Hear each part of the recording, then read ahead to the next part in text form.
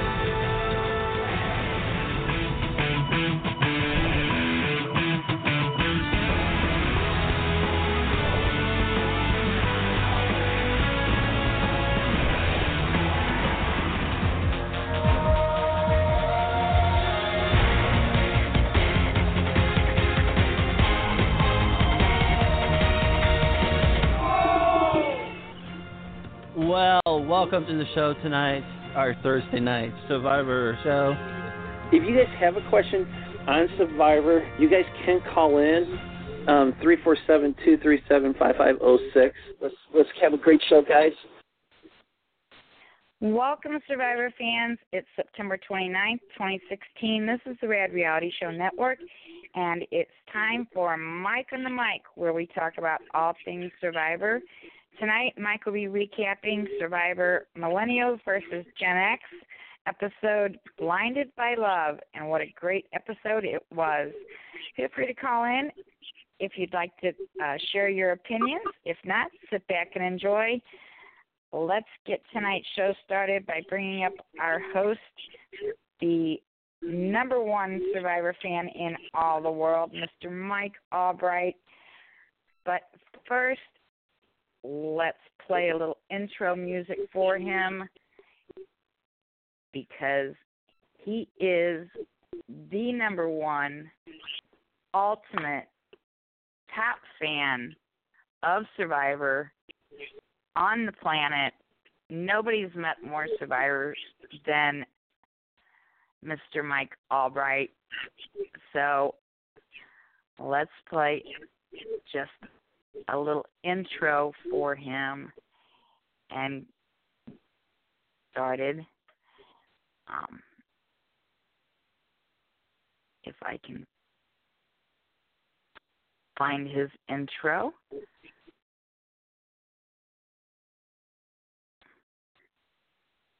Here we go.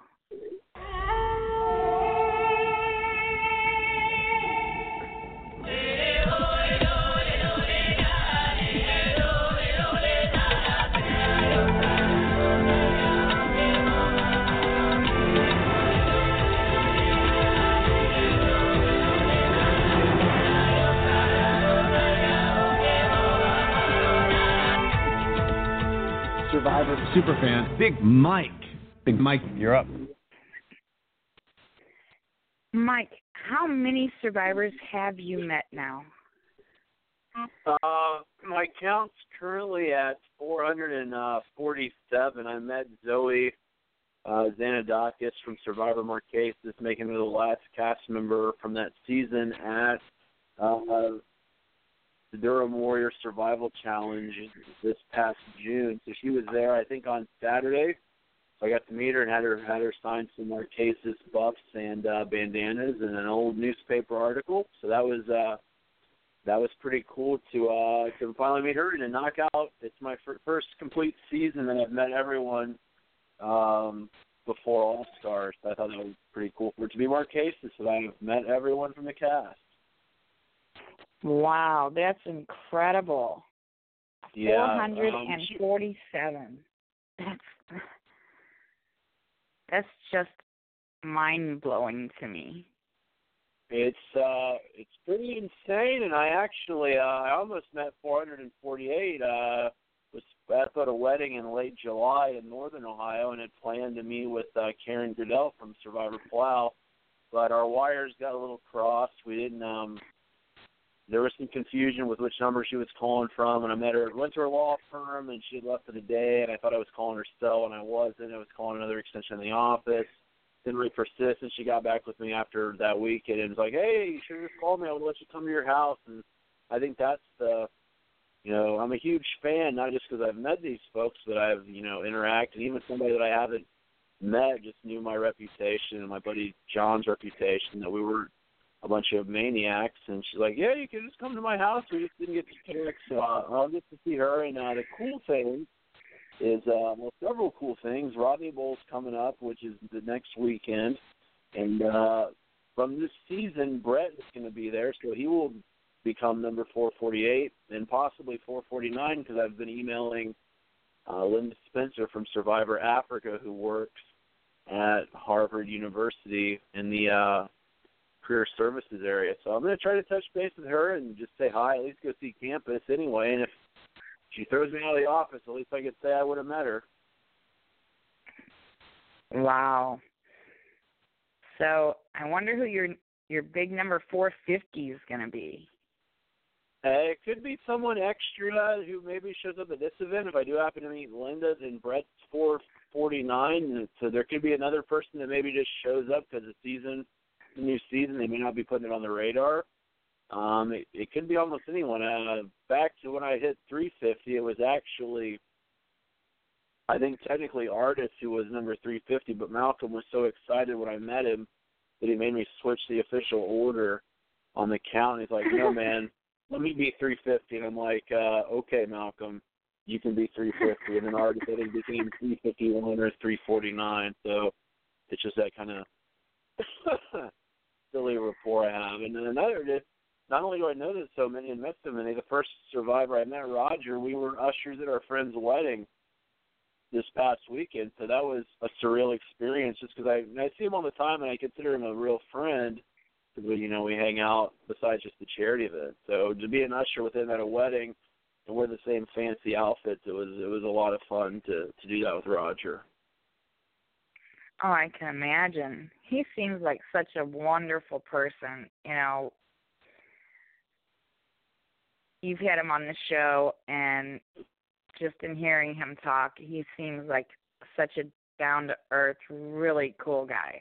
I can imagine how cool it would be to hang out with him. He's real friendly, and he's always open to do anything. And I was just at the bank randomly one time last summer. He's just like, "Hey, Mike, just wanted to give you a call." He's the first Survivor to actually visit my home, which was kind of interesting. And he's the first one I met, so I'll never forget that. And he was, like I said on the call last week, he was the third Survivor my girlfriend got to meet. So that's pretty cool for her to meet some Survivors and, appreciate this crazy thing I'm a part of and meet a few. And she seems to be pretty into the show. She's rewatching season 2, which is, one of my favorite seasons of the show, and it was the one that won the Nielsen ratings just because it was so popular, and it beat Friends. It was the best the show ever did. Right after that, the show kind of took a ratings dive after 9/11 when people didn't want to see reality TV. But I'm glad she's rewatching Australia because it's a pretty amazing season and a lot of huge things happen in it. You have to have her watch season 1. I think she's seen it, but I'll definitely ask her to, watch it next. And I've got all the DVDs, so we're watching Stranger Things right now, but we're going to try to, when we have time, and we have epically long dates, so I don't know if we can watch an entire Survivor season at one, but we can definitely do it over, 2 or 3. But it's a great show, and there's a lot to catch up on, but I believe she can do it. She's an awesome person. So. She sounds really sweet. I'm so happy for you guys. I really am. I know that you've gone through such transformation in the last year, and you deserve every bit of happiness in the world, and I believe it's all going to come to you. I told you that before. You sure did. Coming around. It's great to be it's just some whole new experience for me. So I'm just trying to take it all in day by day. So she's amazing. We watched the show last. Cool just to watch the show, and not just watch it by myself. That was I told you this was going to happen. You're a good prognosticator and predictor of the future. So were you predicting some of the stuff that we saw tonight going into episode 2? I can't believe and I'm sick tonight, so I'm going to talk as much as humanly possible. I'm going to probably go to bed right after we're done recording this. But I was so surprised how, blatant, especially on the Millennial Tribe, the alliance we've already seen, this double showmance, how much it was right in everyone's face again. I just couldn't believe that. I know. They didn't hide anything. I mean, to see Figgy and Taylor snuggling up and kissing, they got caught pretty easily. Mm-hmm. And I loved what was said. I'm trying to find the notes on it. Yeah, let me go to mine. I probably have it too. When Michaela came up on him, you mean, or? Yeah, where she talked about you smell, your breath is bad, you've got sand in your drawers. all the stuff going on, and all they're thinking about is smooching. And there's only been a few times. There's been some romances on the show that have blossomed, but this early, anything like this, the only thing I can really think of is back in Micronesia with Parvati, Ozzy, James, and Amanda. They just seem pretty quick to be all smoochy too. But that's pretty quick, and I love Michaela made it good there. They're straight up nasty. I can only imagine 5 days just camping, let alone 5 days in the tropics. She said, you stink, your mouth is nasty, you got sand in your drawers, and you're kissing somebody. That's disgusting. And there were people talking about that past survivors were going crazy on that. Mike Holloway was definitely talking about how that's pretty intense. Yeah, I can't imagine. There's showmances on Big Brother, but, they brush their teeth and take showers every day. Yeah, there's nobody brushing their teeth or taking a shower on Survivor, at least unless it's a reward. It's usually a bath. That's still not going to get you very clean. So that was gross, and it was funny how Figgy was just kind of like, I can't believe Michaela's getting in my business, and Taylor's like, well, that's the way I'm going to play it. I'm like, why are you gonna play like that and not even try to alter what you're doing? I just found it very, very strange the way he reacted to that. And it's just interesting the people in power, how cocky and arrogant they are, and that's the same way on both tribes. There's definitely a numbers majority on the Gen X tribe too, and I couldn't Paul believe running how things, much. right? Yeah, Paul running that show. It was he's like, I have to be in control. This is just the way he does stuff. But it was the commercials they had been showing all week led us to believe that he may have had a heart attack, and I was very happy to learn that was not the case. I never want to see anybody, be taken out of the game like that. That was a real scare. And I hope that he is physically fit enough to make it through the season. He has me concerned now. I too. He's the oldest player, and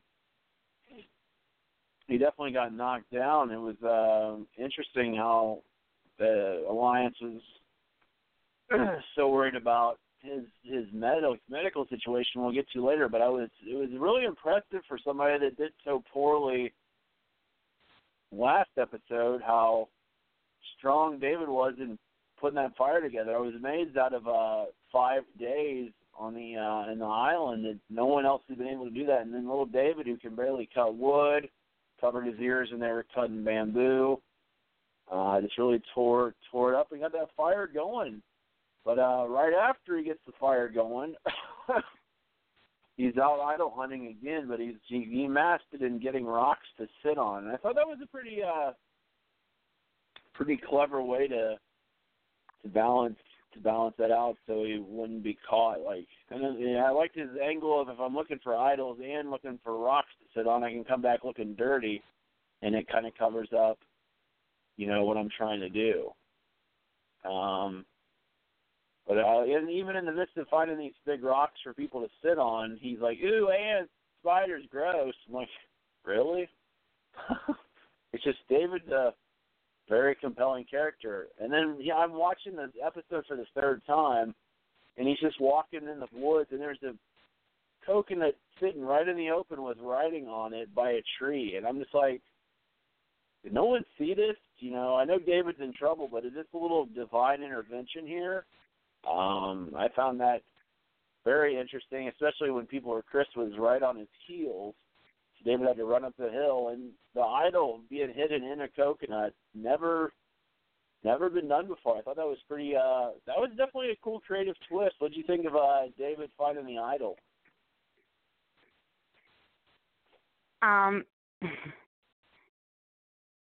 It was pretty interesting. I think that was his only hope.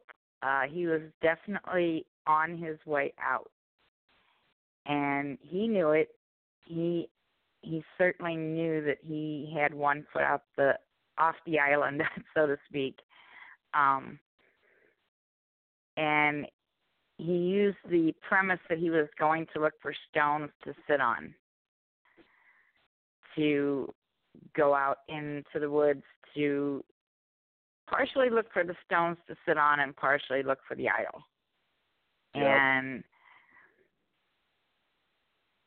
sure enough, he kept looking in tree trunks and, each one kept coming up empty. And then all of a sudden he looked at the base of a tree and there was this coconut with painting on it. And he was like, "Oh my God!" Design. Yeah. And he knew he had found it. And there was somebody kind of walking up in the distance and grabbed it and ran. That's as Chris. fast Yeah, as Chris he could was on with his it to heels. hide. Chris was on his heels. I'm eyeballing him a lot for stuff like that. So yeah, Chris was on his heels. He was so excited to get that, and I think that was his saving grace. Will be his saving grace for a while. And when him and Ken sort of had their bonding moment, that was the perfect way for him to show Ken, this is how much I trust you. I almost hate that he showed it to him in a way, but I do think that I hope that Ken will keep it just between them. I hope so. Because I hope they don't breach that. But it was that was a good bonding, and it's somebody as good looking as Ken, and somebody that looks like they got everything in the world right there. It was nice for him to open up about his own past and how he's what did he say specifically? I'm trying to find the quotes. That they're both nervous twitchers, and he had a speech impediment as a kid, so he kind of connected to David and felt that a bond for David, but also though not like in Paul's whole posse, that whole everyone's going to do what Paul said. But I liked Ken the first episode, and I liked him even more, and I liked David more too, just because he's scrappy and he found the idol and he put the fire together. So he's somebody that his stock is definitely rising. Right. I felt the same way. I was kind of on the fence about him the first episode, but the second episode I liked him a lot more, and I really liked the two of them together. I think they make a great team, and I kind of like rooting for the underdog anyway. Yep. And I really like to see how far those two can go together. So it's going to be interesting to see how those two do together. Yeah, I agree with you that I'm glad David wanted to build their trust with him, and I think Ken's pretty trustworthy now. I just hope that doesn't invite David later from opening up and showing him. But with knowing Ken, I don't think the other group would think that they're connected, so he might be able to feed him information when they're going to maybe vote out David. That way they can play the idol effectively, and then they also got in a bond with CC, so I thought that was pretty cool that they all kind of linked together if things are going to happen. And, coupled with that, David finds the idol and he and Ken get together, then they bring in CC, then Paul. We'll get specifically to all this stuff over the Millennials with Figgy and Taylor and Michelle and Jay, just that whole insanity. But the medical situation with Paul, yeah, it was definitely hyped up to be, we weren't exactly sure what was going to happen, and I'm really glad, Dr. Joe came out, we got to see him again, and, one of my favorite pictures from the finale, the last one, was I got a picture with Dr. Joe. I don't know if it came out on my phone. We had to take a couple of my flash delayed, so I hope the picture came out. But the next finale, if it didn't, I'm going to try to snag another picture with Dr. Joe, but that's another season we've had to see him come out. I hope we don't see him a lot. And a rare appearance of Jeff, too, but Paul, didn't end up having a heart attack. They checked his heart, and he was just, what they say, it was at the beginning of heat exhaustion. Dehydrated, and, dehydration. So right. For those of you that are working out and maybe not in Fiji on the Mamanuca Islands, just make sure if you're working out in the gym or walking around like I do, make sure you stay hydrated, take care of your body. You're not going to be in this intense situation as Paul, but, everyone just be safe. Still have to stay hydrated. Yeah, because I know myself when I'm trying to maximize a workout, I get pretty low, and now, right now I'm sick, so I'm trying to drink the orange juice and water and vitamin C and, stay ahead of everything. So you gotta take care of yourself. But out there, it's a lot trickier. It's very hot, and some people like Taylor and Figgy, they're working out and burning extra calories they don't need to by doing all their, late night cuddling that they got caught in. I can't, and not only is it gross, but it just is. There's the gross factor for me. And I guess if you're really into somebody, you don't really care. But then there's the whole non-strategic part coupled with how gross it is. Like, you don't want to show you're a pair like that. There's only like 2 or 3 pairs that have lasted beyond game, and most of it blows up on the island or right after the finale. I just don't get why they would do that. And I think your quotes on Michaela were spot on. And even Jay, who's the tight alliance with Taylor's like, I heard him kissing, and my dude kissed her. And he had another, where is this quote? He was worried that if people get in relationships, no couple lasts forever, especially on Survivor. And he's like, you're acting like a dork and bailing on his boys, and instead hanging out with his stupid girlfriends. I thought I think Jay was talking about a little too much maybe from home and on the island, losing his bro.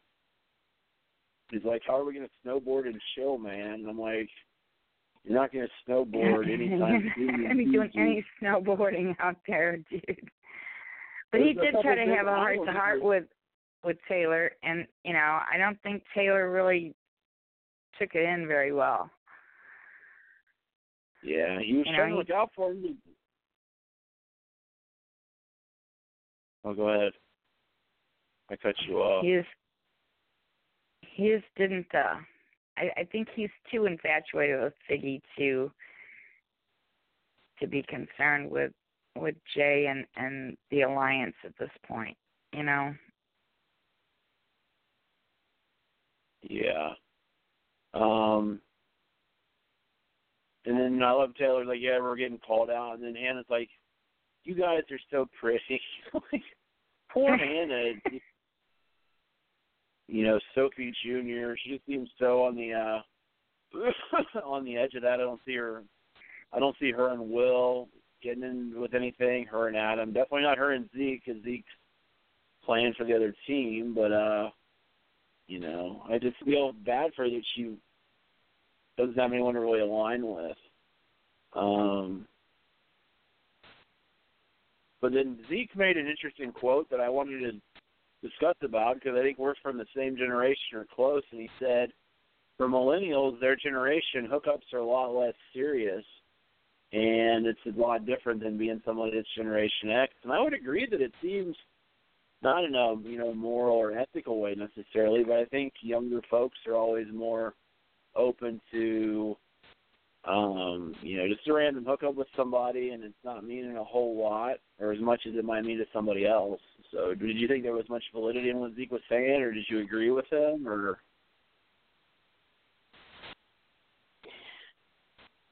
Zeke is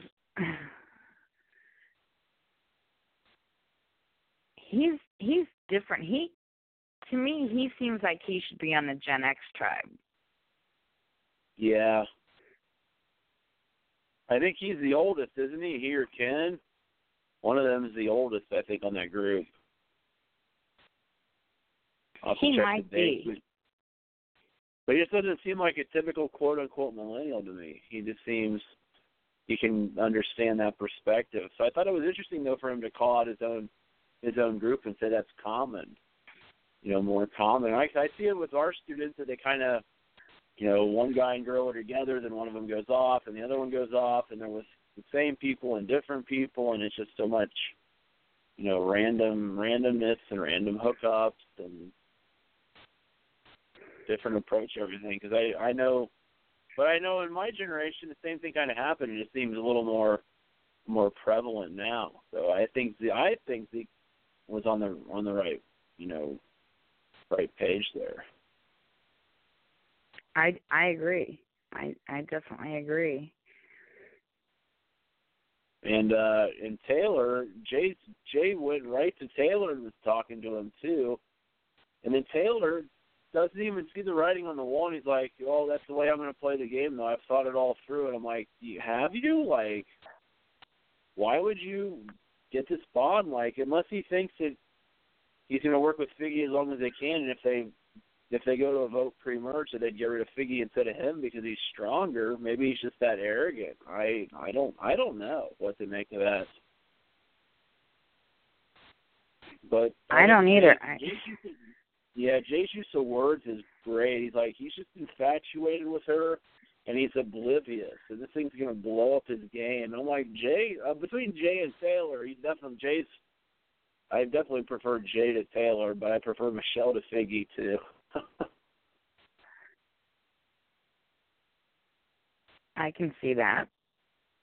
Yeah, because I think Michelle's the one that turned this whole thing for Figgy. She was the one that later on, when they'd lost the challenge, that was, mostly Michelle that's orchestrating that to keep her friend there, to keep this alliance together. I couldn't believe how they were able to get, and I think there's a secret scene that I heard about on Twitter, but I didn't watch it yet, where I guess maybe they were running numbers with Will and Hannah to make them understand why they wanted to do what they ended up doing.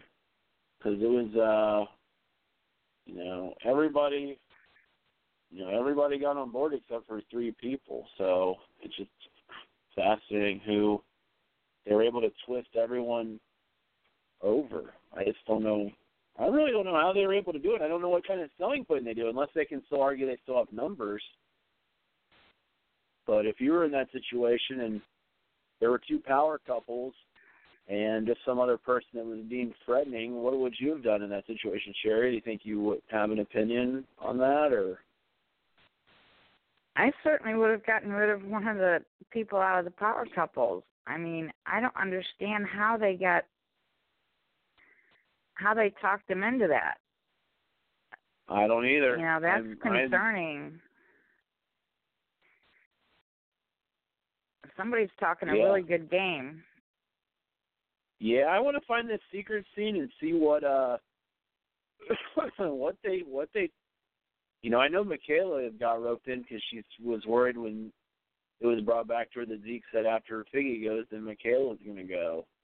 So I just found that all really interesting on the Millennials. A lot of interesting dynamics. And we see Figgy and Taylor together with Jay and Michelle, and then Hannah was with Mari, and then kind of in Michaela, Zeke, Adam, and Will just kind of, we don't really know, you know, a whole lot about what they're doing specifically. So that tribe's kind of, it's interesting, even when they had to vote. But I'm curious if they went back. I'd really like to see the Millennials back at Tribal like right now and see, you know, what's their next move going to be. Like, why did they keep her? I guess I should have seen the secret scene, or I could speak more highly on it just for why they kind of bailed her. I mean, I see Mario was very articulate and clever and is a professional video gamer and a gamer, and maybe the game was just too tough for her. She mentioned specifically how it's so different watching something on TV or your video screen versus actually being in the real thing. And I thought that was a real mature thing to say from someone from her generation.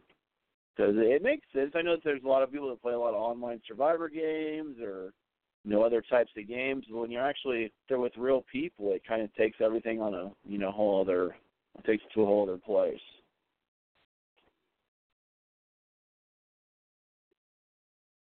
And I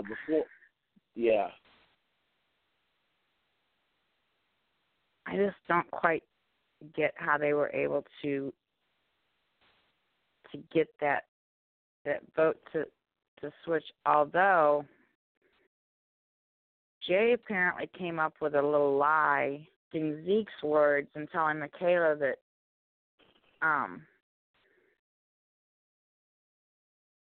Zeke was throwing her name out as the next easy vote off after Figgy. Yeah. Yep. I guess that might be what.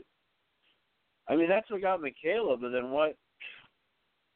I'm still just curious why Hannah and Will are gone. You know, Will seems like a free agent to me and pretty smart. He's like, what's the best move? And he's like, even as the youngest person out there, for him to be like, yeah, I'm kind of worried about this because she could do what Parvati and Cochran did. So I liked it's neat. Like in the old seasons of the show, they wouldn't have really talked a whole lot about, oh yeah, we can't do this because that's what Richard Hatch did. They just didn't really do that even in season 2, 3, the early seasons, and now it's all relating back to, you know, what these quote unquote kids have been watching their entire life when they've been watching the show.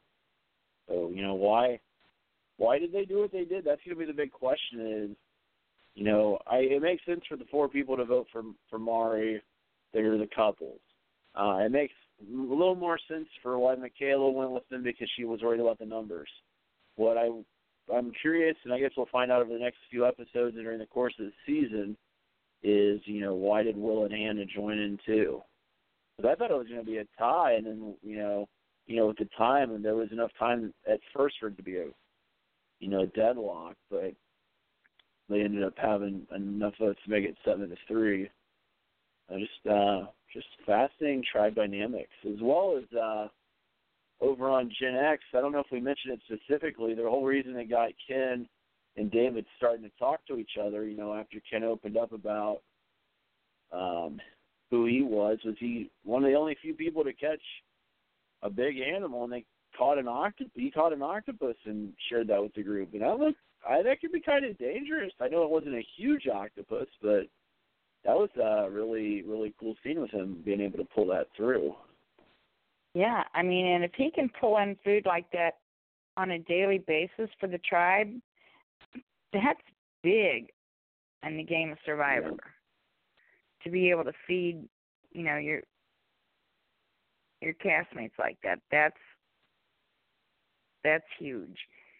Those people don't realize what it's like to sit out there for days and days without food. And if he can go out there and use that, what's that called? The Hawaiian sling, I think. No, Fishing the thing spear that he used. Yeah, the spear thing that he used to get the bestial. If he can fish with that spear thing and get food on a daily basis, they will be fed quite well. Yep. And they won't ever have to, know what it's like to sit there and starve. And in the game of Survivor, that's huge. So they may keep him around as a provider just so they can be fed. Then while they're being fed, they're gonna he's feeding them octopus and fish or whatever, but they're probably gonna feed him information because Paul has his situation, or maybe Brett has one down the road. It may realign, and then he could feed that information back to David and Cece. So he could be a huge power player, especially if they could somehow connect with Rebecca. Is it Rebecca that has the advantage? No, sorry. Hold on. He may be able to. Yeah, the other Jessica, the older Jessica. Right. He may be able to pull some of those people away from Paul's posse, as he calls it, to build an even bigger alliance for his side. If he's feeding everyone on a daily basis, there might be some people that feel lower on the totem pole in Paul's posse that might filter over to his side as he grows stronger, and becomes more of a leader as he's feeding everyone too. Yeah. So you never know what could happen once he starts becoming more of a leader as he's feeding everybody, and people see that he has, a lot of worth in the game. He might get some people to fall over to his side. Maybe Ken's crew versus Paul's posse. That could be what it's coming down to on Gen X, for sure. I like that. Ken's crew versus Paul's posse. I just thought of it. And I don't know, the couple's having a cute name for themselves. They call themselves the Triforce, but there's 4 people, so I can't remember if they gave themselves a cuter, more catchy name. I don't think they have yet. And that's a pretty stupid name for a foursome. The Triforce. I like the name because in The Legend of Zelda, and it's one of my favorite video games, it just sucks that they had a Triforce Alliance and didn't let Mari be in it, because she's the big video gamer. And it also sucks that there's more people than 3, so I don't know what they're thinking. I don't recall if they mentioned another cute name for their alliance, so if they haven't, they definitely need to. But switching back, Paul's posse, but Paul being the leader, he's talking about cutting the driftwood. He's like, he physically can bring it. He always wants to be 100% in control. And then that's where Ken kind of ropes in. He goes, it's Paul's show. And me, you, and Dave, and he was talking to Cece, we need to, get together. And Cece's like, yep, we need to take out the head, cut it off. And he's like, we got to massage Paul's ego.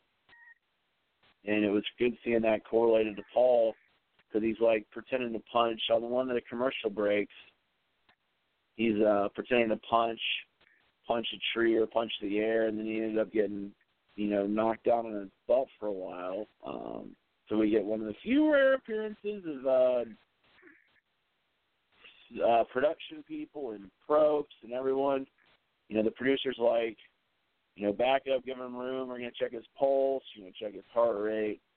we get Dr. Joe out there. And it took Jeff a while. I don't know if he was in makeup or getting some Botox someplace, or it took Jeff a little time to get here versus everybody else. But he made it, and he's getting assessed, and the whole group's around. And I thought one of the, they process through everything, and they find out his heart's okay, so they cancel the, chopper coming in.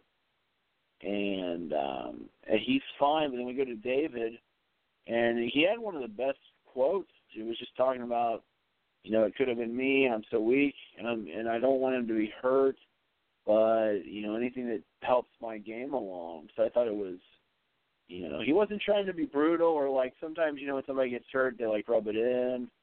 I think David was just aware that, if he's not around, my stock rises. And the whole part of Survivor is, what can you do to make your position better and make other people's positions worse? So if somebody gets injured, it's a very unfortunate thing. We hope they're safe.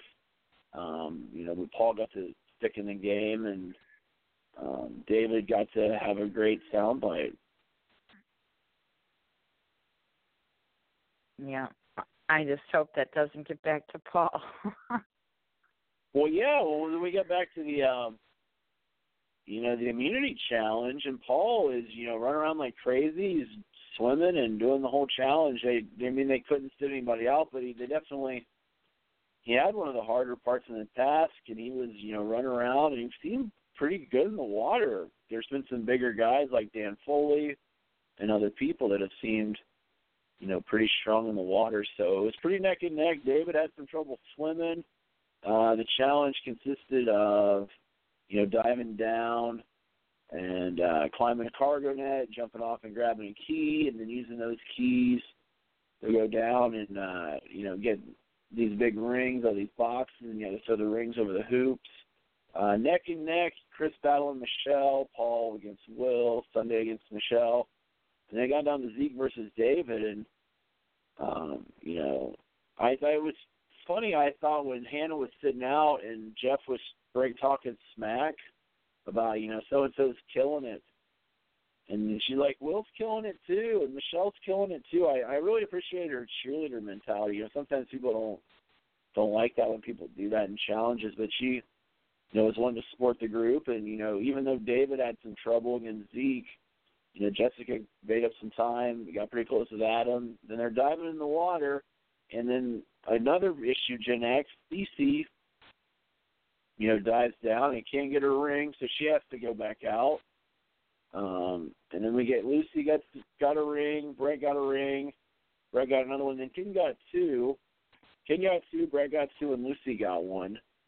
And then they go to the actual ring toss. And I was a little worried for the Gen X people because it seemed tailor-made for Jay to, dominate that. But Cece jumps up and knocks out. She got two ringers. And then, Jay evened it up. And then Ken just walks in, and I think it was like 3-3 at one point. But Ken's like number 4 and number 5, and they win. And I'm like, boom. We're sending Millennials to Tribal Council. Gen X is, they're safe. And I was a little more anxious. I wanted to see if David played the idol and what would have happened. But at the end of it, I missed it the first watch, and I only caught it on the rewatch. When Paul, dives in the water after the challenge, and it's like, Dr. Joe brought this old pirate back from the dead. And I thought it was just one of the best quotes and, storylines for one person I've ever seen in an episode. This guy goes from being, dehydrated and passed out, think that he has a heart attack, to, being a key part of their challenge win and having that great quote. I don't know how well Paul does in this game, but, he did really well that episode. And none of Gen X had to go tribal, and they're all safe. And then we're back to Millennials camp. And it's crazy. Actually, the commercial segue, Mari had a great confessional that ended up being a look into the future. she's like talking about Figgy and all that, and she's like, so one of these people's dreams is going to come to an end tonight. And I'm like, yeah, somebody's is. So they cut to the commercial. Then they come back, and Zeke's position against the puppy dog love of Taylor and Figgy. He's telling people he doesn't trust them. And Mari's like, do you think they're going to see a blind side coming? And I'm like, you're not seeing one coming, so maybe she wouldn't have seen one coming either. It was funny. And I'm trying to find the quote where they're still going back and forth, and Jay's trying to get Michaela and Figgy to sit down and talk. And they're trying to figure out how to get Hannah in and Will in. And they're just running through all the scenarios. And Michelle's the key people, and she's like, we got to get our alliance to switch to Mari, and I need to be with people who will stick with me. Regardless of what your situation is, Survivor, if you're going to stay with your group or switch, you need people that are loyal to you. And then Jay, working it on his angle, he pulls Michaela and Figgy together, and they're at each other's throats, and they're not liking each other, and I don't know if it's just a girl fight or they have some specific issues with each other.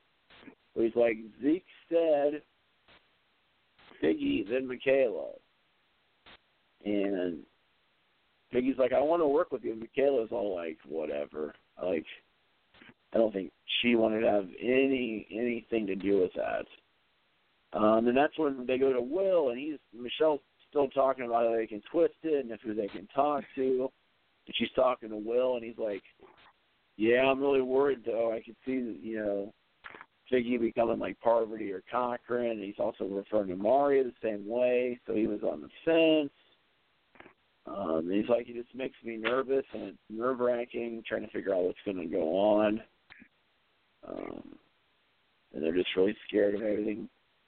They had nothing to Tribal Council. Then they get to Tribal Council, and it's fun seeing young fans, dirty fans, go to Tribal for the first time. Hannah's wide-eyed, and Adam's like, it feels like I'm in my TV, like I'm right here with, right up here, right in front of Jeff Probst. And then Jeff's like, you think it's a knock on millennials that, you're quick to make changes and you break up via texting with technology. And then Mari had another great quote about how, playing a game and her, computer monitor is easy, but out here it's real and everything. She has empathy and emotions, and seeing everyone's eyeballs and soul, makes it a lot tougher. And I really appreciate that. Mari ended up, getting the heave-ho, but I really liked, as a bit of a gamer myself, not professionally and not as good as she is, to see how she could compartmentalize in her real world how being a gamer is, relatively easy to kill somebody in a video game, like on a fighting game or whatever, but for her to,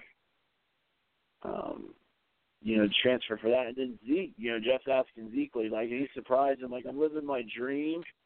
Who would have thought I would be making fire? And, he's like, excuse me. It was just Zeke's a great storyteller and such a, huge component to the season. And he's like, it brings out the best parts of me, this game. It brings out my best self, and I want to play better and be a better person. But on the flip side, what did Michaela say? You want to talk that part? I feel like I'm kind of rambling, but covering around. Yeah, go ahead. Go ahead. Well, what was Michaela's? Yeah, her own perspective was, well, not for me, Jeff. It brings out the worst in me. I thought that was really interesting. And I had a good quote from Adam. I'm trying to find what I did with it. Is it the next time on Survivor? I don't know if I missed it. Where he was kind of outlining everything wrong that the couples alliance was doing. I can't find the quote, but he outlined apparently everything right. they were. right before the vote, Michelle whispered to Hannah to vote for Mari. Yep. And Hannah wants to know why, but Michelle wouldn't give her any info. And that's what caused Hannah to have a meltdown at the voting booth. And she was in there for so long. And Jeff even peeked around the corner to see, what was going on. Is she okay in there? That was a definite new thing. They had never shown that before. Yeah. She's like, I'll tell you after the vote. And she's like, oh, okay. Like, sure, I'll do whatever you say. I just don't know. I understand you get in a certain mindset, but I found it was back right before Paul's injury where Adam outlined some of the basic rules of Survivor. You don't go blazing in. You don't get into a cat fight. And the last thing you ever do is a showman. And somehow Figgy and them all did that stuff. We're blatantly, Taylor's like, these people should be concerned. And I'm like, what? Why are you saying that? I should have taken it as a clue that they felt safe and they had switched the vote. Like, how cocky can you be just to be like, yeah, they should be concerned about it. Like, okay. And Michaela was like, yeah, we should be. She called it the Cuddle Shack, and, they're laughing about it. And, and I like Hannah. She's like, they're all confused, and, we've all been cuddling. And I'm like, really, Hannah? Is somebody making out with you, too? Because I didn't see that scene. But Michelle's even cutting her buddy under. She's like, yeah, if I was Figgy, I'd be scared. And Figgy's like, I'm in the middle of a couple things. So it was just nuts, these millennials going to this tribal council. And it's interesting from what I know, and I don't really talk about spoilers, but for who makes it to season 34 from this group, it's interesting who is on which side of this particular vote, how they still, made it to where they made it. So I just think that it's just fascinating how the show works. Really? Yeah. Interesting. Well, we don't really want to talk. Do you know who's on 34? So we won't really talk about that necessarily, but just from the vote, it's interesting. I don't think I have. I'll have to. I don't know if I have that list or not. I may have it. Yeah. But the speculated list of who's involved, it's just interesting, where people fall on, what's going down. Yeah, so we get a 7-3 vote. Mari goes home, and she's like, I'm salty. So it's just like, okay. Game over for Mari, and they go to and then Jeff sends them away. And then they go to the next time on Survivor, and Zeke and Adam feel betrayed and blindsided. But then there's already talk of a possible swap, and Will's like, I'm ready for a random draw. I want to be part of Generation X and see what they're all about. So I'm like, what? Anything could happen, and their tribes are even 9-9. I'm thinking, I think they could even go to 3 tribes of 6, since there's 18 people left. There's all kinds of time left in the game, and that would really make the dynamics even more interesting. What do you think's next for the show? I have no idea. Okay.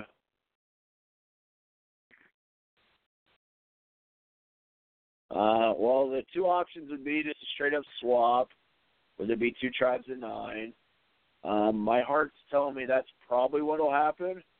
That way the odds are still, or the numbers are still odd, so there wouldn't be a tie. But I can also see something the producers might want to, really mix it up and have 3 tribes of 6, and have some Gen X, some Millennials.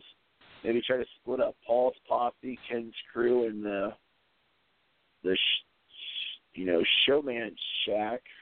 So curious what they're going to do, and if it's an optional thing, who wants to get involved? Somebody like Jessica could be totally out of it and want to do something, or Lucy. And somebody quoted online that it's been 2 whole episodes, and we haven't heard a damn word out of Lucy. That's true. We got about 4 minutes left. Okay. I hope that David and Ken don't get split up, because I like their bond that they have right now. So I hope whatever happens, they don't get split up. Yeah. But we'll see. It should be interesting if they do something to mix them up. I'm curious myself what happens next, and we'll see soon. Absolutely. I want to remind everybody, too, that next week, because Michael has a previous engagement, we're going to do the show a little bit later in the evening next week. The show will start at 10 p.m. Eastern, 9 p.m. Central next week, just next week only. So we're just going to move the show just a few hours later next week. So we'll see you at 10 p.m. Eastern, 9 p.m. Central next week for Mike on the Mic. And I want to remind everybody to join us for Manic Mondays this Monday with Michelle Costa at 7 p.m. Eastern, 6 p.m. Central. She's going to have Big Meech from Big Brother 18 on Manic Mondays. So make sure you're here for that. Yes, it's going to be a great show. We're going to close tonight with Ron, as we always do. Michael, I certainly hope you feel better. Take care of yourself. Get some rest. Thank you so much for doing this tonight. I know you're not feeling well. Hope you feel much better. And can't wait to talk to you next week. We'll do it all again. All right. We're going to close it out with Ron. Everyone, take care. Thanks for being here with us tonight, those in the chat room and those listening to podcasts as well. Here's Ron to take us out for the night. I'm going to finish off the show with a little music and say to all of my listeners, thank you guys, and thank you all for coming in. Sometimes you want to go where everybody knows your name, and they're always glad you came. You want to be where you can see our troubles are all the same. You want to go where everybody knows your name.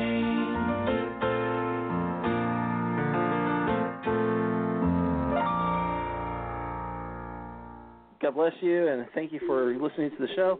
And it was a great one. It's always a great one with Big Mike. Take care again. Have a great night and a great week and a great weekend. Say good night, Mike. Good night, Mike. The mic's been dropped. There you go. Good night, everybody. God bless. Have a great weekend. That's a wrap for us tonight.